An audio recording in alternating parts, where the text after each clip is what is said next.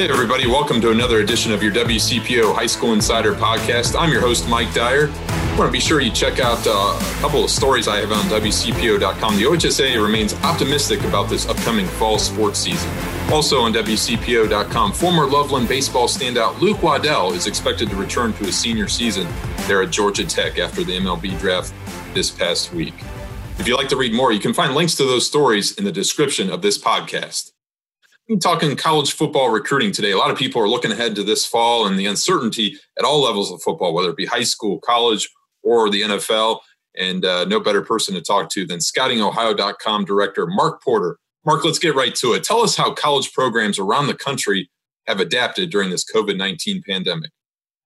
If you know anything about college coaches, they're alpha males. They're not going to waste a second. It's not like they were sitting at home wondering what to do. So the film study on either themselves, or their opponents, or of course, in my area, recruiting has maybe doubled, whereas Scouting Ohio is usually busy.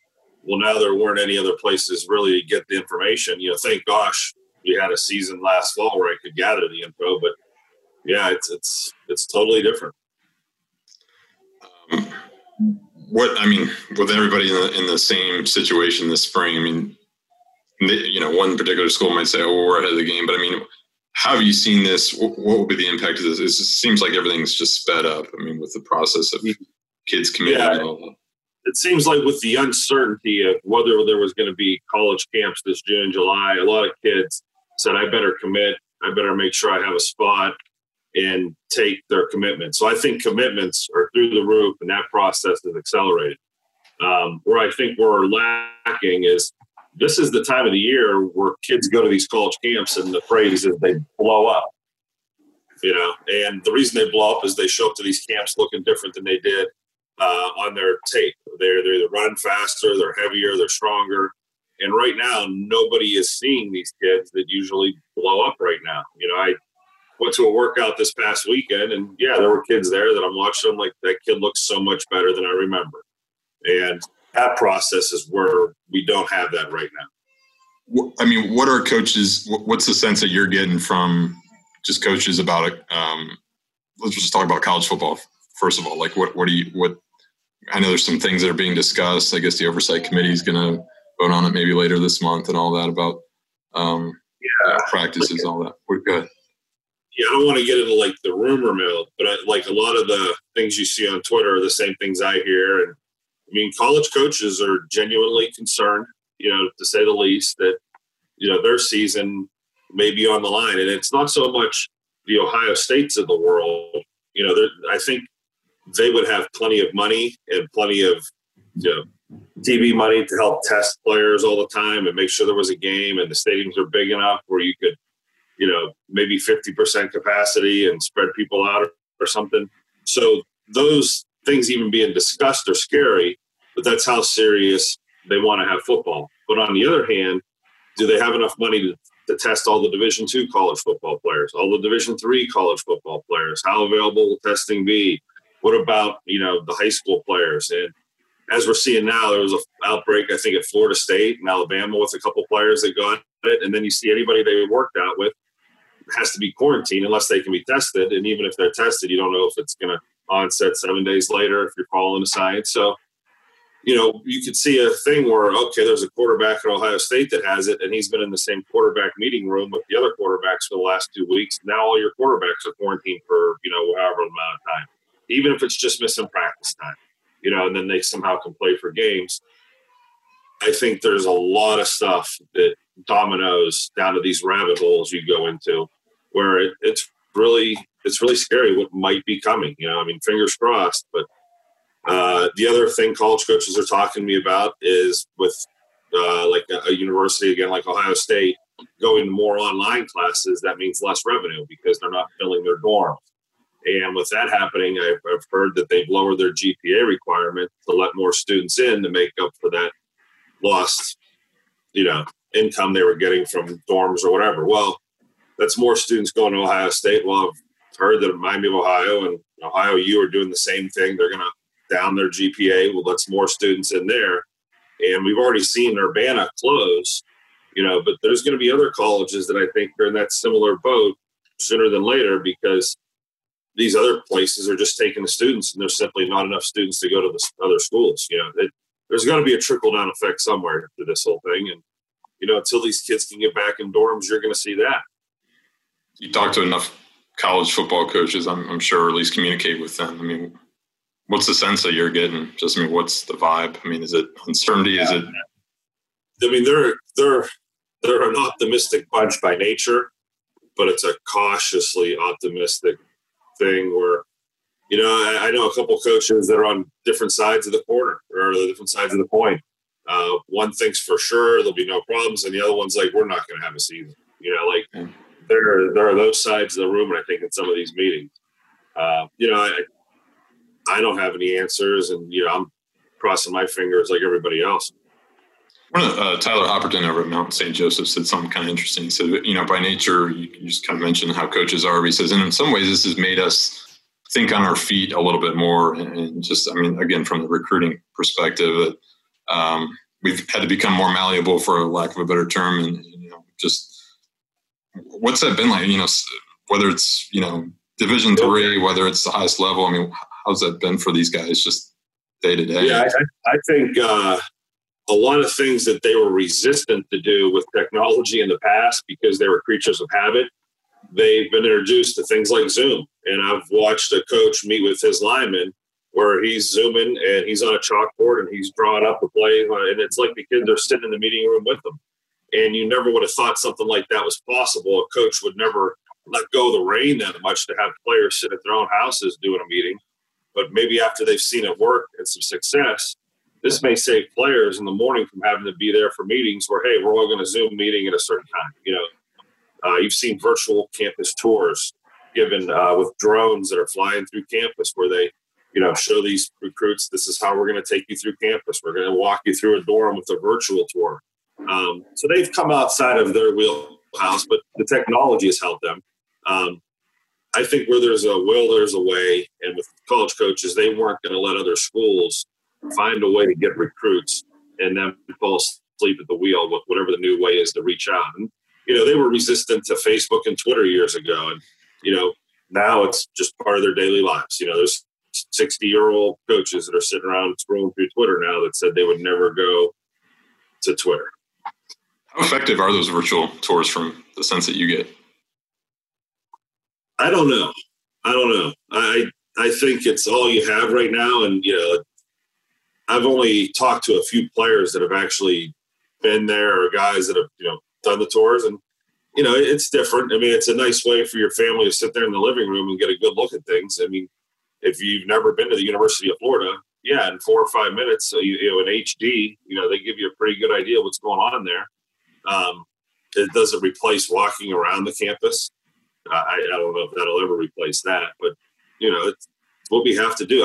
I can't believe coaches have ever, I don't want to say stooped to this level, but right. It's nice to see them get out of their comfort zone and try these other methods. Does this make your business even more important, obviously, because of film and connections and information that you have for these college programs? Yeah, I always say like I'm the grease that speed things up. And that's what I'm trying to figure out how to do right now. And I think I just posted some videos on Twitter of a workout I went to this weekend. And I'm thinking over the next month or so, usually is when I'm at a camp every day, I'm going to try to get some local workouts and some local workouts for some quarterback coaches and speed trainers I know that have smaller groups. And I think I can get film on kids.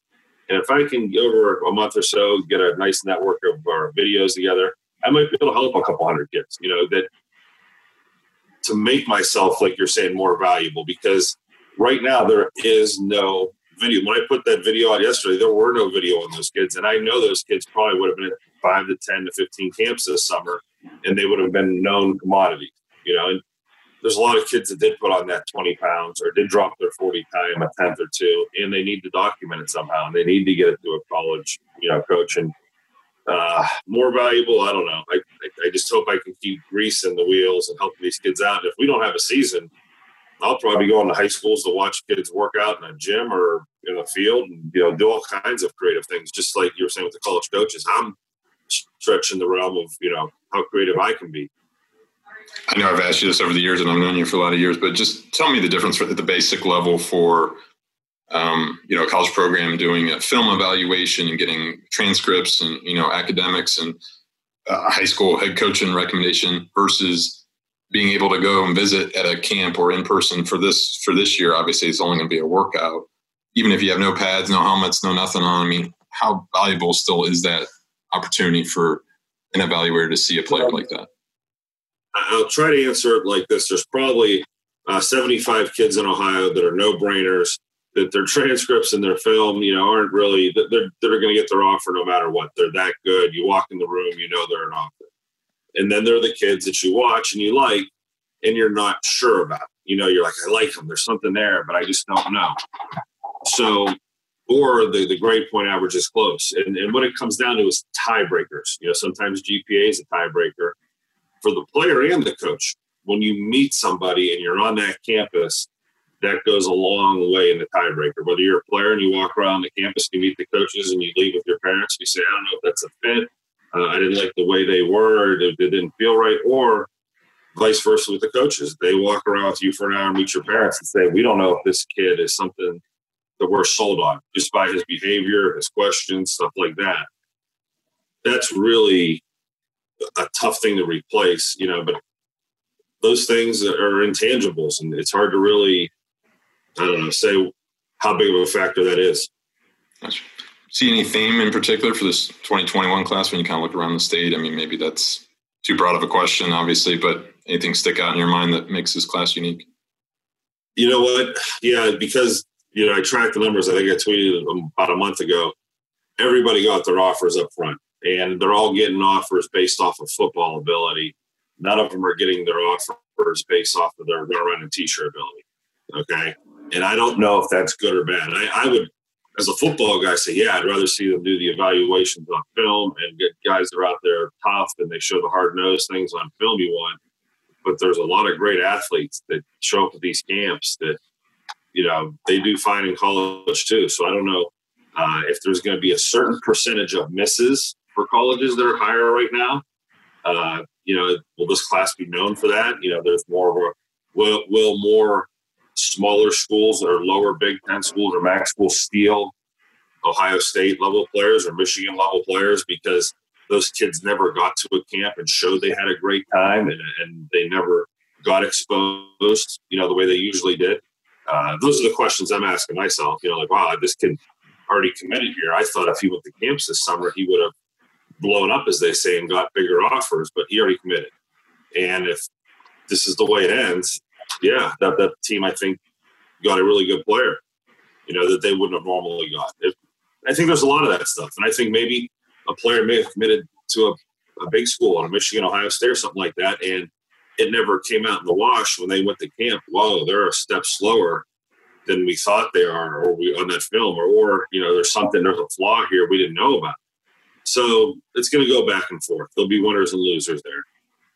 Do you see anything changing with signing period? I mean, obviously, I think it's still in December. Nothing's changed that way. But how do you think this impacts maybe NCAA legislation or rules going forward, maybe in years to come, whether it be, the availability of dates on, active recruiting periods, dead periods, signing days, that sort of thing?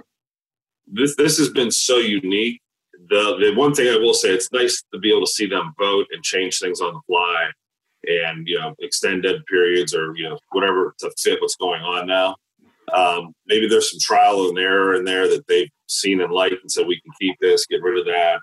But it's hard to say what they'll ever do. And I'm not as tuned into how those rules are going to fluctuate. And the new signing day, it was already taking its effect. I don't know if that'll change this year or not. Just from a high school perspective, I mean, what have you noticed just in terms of, I go back to what my conversation was yesterday.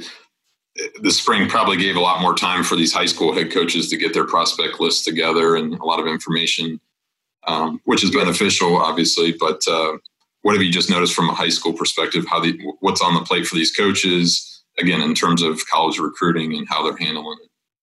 Yeah, when something that popped in my head when you said they had a chance to get all their prospect lists together, and those lists are based off film from September, October, November. So they have lists that are based off information from 6 months ago, if they're based off a film evaluation. And I think that's where college coaches are left off, or these college coaches, the second they can get back into school and talk to high school coaches, that's what these high school coaches can expect is, hey, I've been waiting to ask you these 5 questions about this kid for 4 months. And maybe you did it over the phone and you said, okay, he did put on the 20 or 30 pounds. I still got to get into your school and see him. I think that's the kind of math that the college coaches are going to do, which is going to mean the high school coaches are going to be more than happy to have these guys coming around. And I think if the NCAA was smart, they would let these kids or the college coaches out on the road into the schools, maybe even before school started, to see practices and doubles or something like that, to get them more familiar with these kids that they haven't seen since December, maybe January or February before the pandemic. But a lot of them didn't get around to every single school in that amount of time. We totally lost spring recruiting, which is college coaches in every high school in Ohio for a couple of weeks, and that didn't happen. Do you think there's any chance that they could have a combine like we usually have in May, that somehow that, I know August is so busy and it'd be tough to probably cram that in, but you and I are on Twitter. Yeah, you and I are on Twitter. If there was any chance in the world of that happening, we would have seen the announcement already. Yeah. It gets the social distancing and who's going to put their name behind it. And, and if the college coaches weren't doing it, and the logic, you hear from the colleges is that if the university professors and other students aren't allowed in the classroom, then, we're not allowed to have camps on campus and bring high school kids here in groups, and so for anybody else to do that, and that's why I've been saying I'm going to go to these smaller workouts I can find, or the high school workouts where they're doing 9 at a time, and show where the 9 kids are I want to see. And, it's definitely a puzzle to get this put together, but to do that, that's really tough. I think what college coaches need to do is what I'm doing, is have your list of 50 kids and get around all 50 of those kids as fast as you can in a couple of weeks, whether it's 2, 3, 4 a day by city.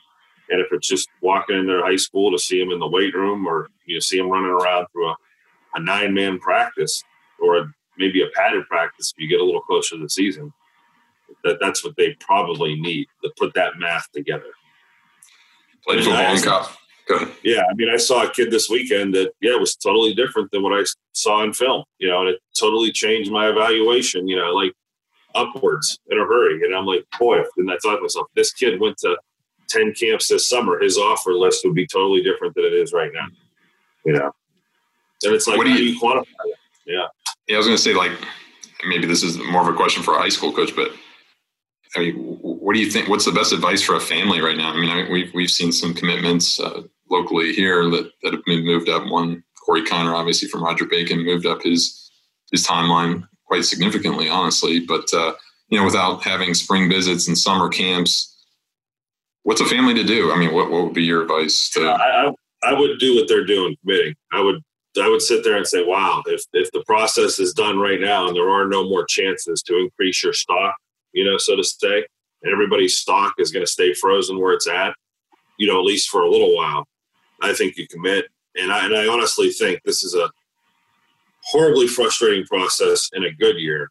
I think this year is absolutely like rip your hair out of your head if you're a parent or player.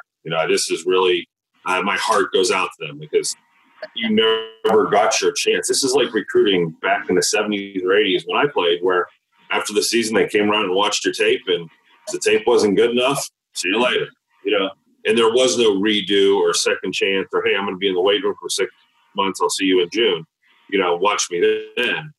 To lose that opportunity, which was, it really had made a difference in the recruiting process from the 70s and 80s, obviously, but we're back to that. We're really back to the Stone Ages, and it's tough on recruits. Even if they're posting stuff on social media, all they're doing is posting their huddle highlights again and again and again. There's nothing really new until they can go line up against someone great at a camp and compete again.